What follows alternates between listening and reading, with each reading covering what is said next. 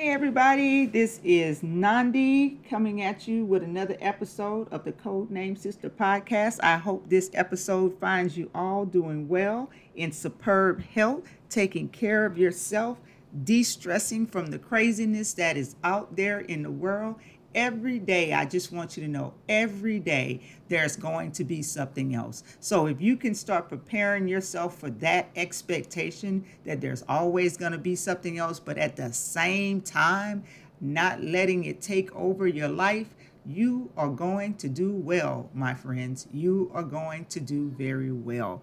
This country is a place of chaos. It thrives on chaos, just like it thrives on placing labels on everything so that it can compartmentalize and divide, have you all in silos, feeling all privileged, thinking that you're different from everyone else, just so very different. And of course there is a uniqueness to all of us as humans, but there's also a lot of similarities. And when we let some of the superficial compartmentalizations and labels divide us, that makes it so much easier for others to conquer us. So keep that in mind as we go through 2022, plowing ahead with all the chaos that is definitely expected to come our way.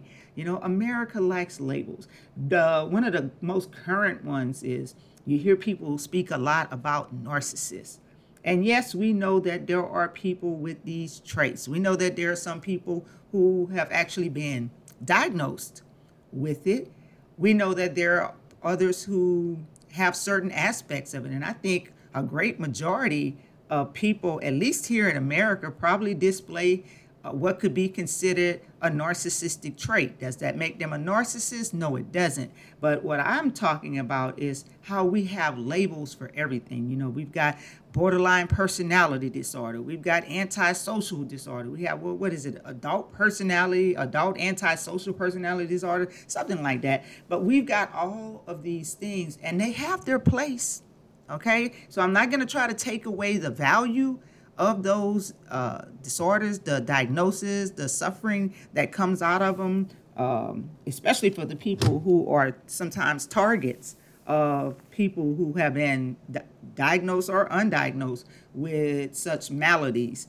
But the point of it is, when you start using labels, we have to be careful that the labels don't give people a pass who don't deserve a pass. If you know what I mean. Some people are just flat out bad people. It doesn't care what type, it doesn't matter what type of medical diagnosis that they're given. They're just bad people. And there are some who receive these diagnoses and they use it as a way to escape responsibility.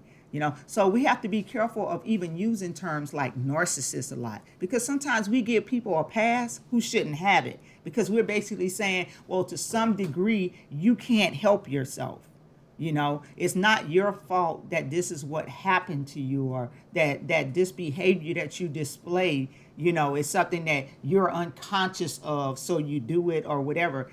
When people don't treat you right, there's not enough labels out there to make up for the suffering and the trauma that comes from experiencing bad people. So I'm one of the first to say that I'm just backing off of a lot of these terms, especially since, for one, I don't have the licensing and certification to make such a diagnosis on a person. Okay, so I have to take that person where they're at. And that means that if they trash, I'm going to call them trash. Because, see, I don't need certification or licensing to say that somebody trash. I don't need it to say that they are racist. I don't need it to say that they are demonic.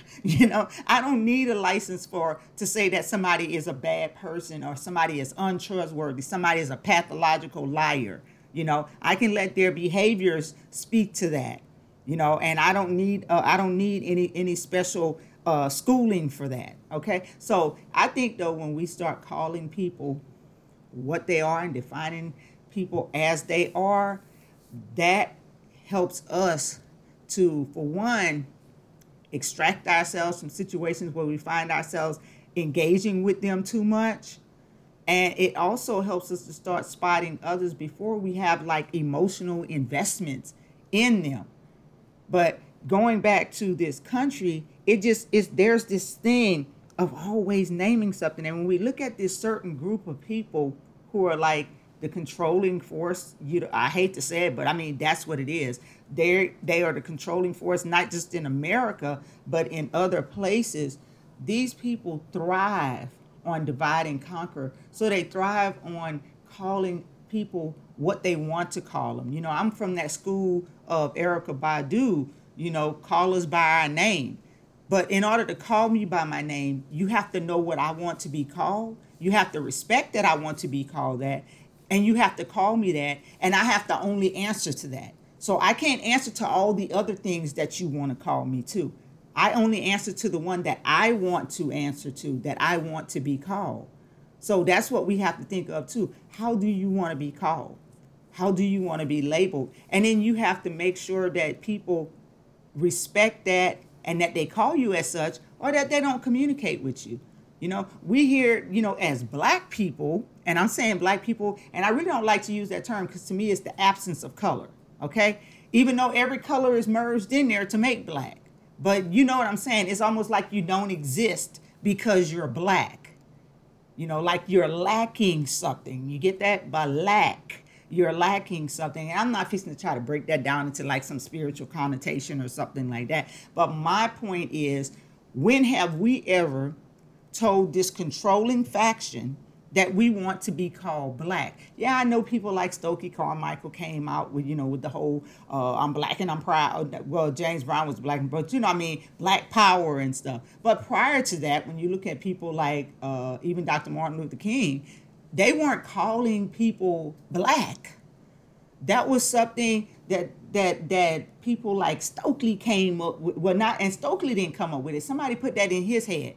Stokely wasn't an American citizen from what I remember. I think he may have been, but his parents weren't, or something like that. But he didn't have the same background with the racial difficulties that we face being born and reared in this country. He did not have that same backdrop to fall upon. So my point with that is that you don't take a foreigner and bring them in and name a group of people and that person doesn't have a tie to them in that way. You understand me? So too many times over too many decades and centuries, we have allowed other people to name us black, Negro, African American, colored people, you name it. But the one thing that they always avoid is terms like American Indian, indigenous aborigines. They intentionally do not use those words. They use other words that don't even really have a true legal basis. I mean, even when you looking like at their constitution and which wasn't put in place for us, just being honest here, it doesn't call us who we are. It labels us as what they want to call us. And a lot of times when people use legal jargon, it's a way to separate you from certain rights and access and even respect, consideration, personhood, human, being a human worthy, being able to enjoy, like they said, life, liberty, happiness, all of those pursuits. So we have to be careful when it comes to a lot of the labeling that we don't become those people, because another reason I feel like a lot of times labels are used because it's part of a dishonest agenda, So we give you these names and ensconced in there is a bunch of lies, a bunch of deceit, okay? So decide today what you want to be called, not what other people have decided to call you. Even African American, okay, if you decide that's what you want to be called, then, hey, you have a right to that.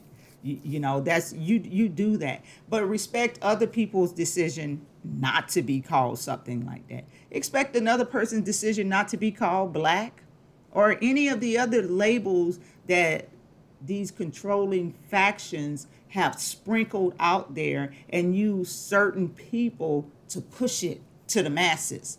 And then it becomes accepted, because I cannot think of a time in my 52 years, almost 52 years, that our people have stood up as some type of cohesive or uniform unit and said, this is what we want to be called. Instead, we have allowed this controlling faction to name us and rename us at will.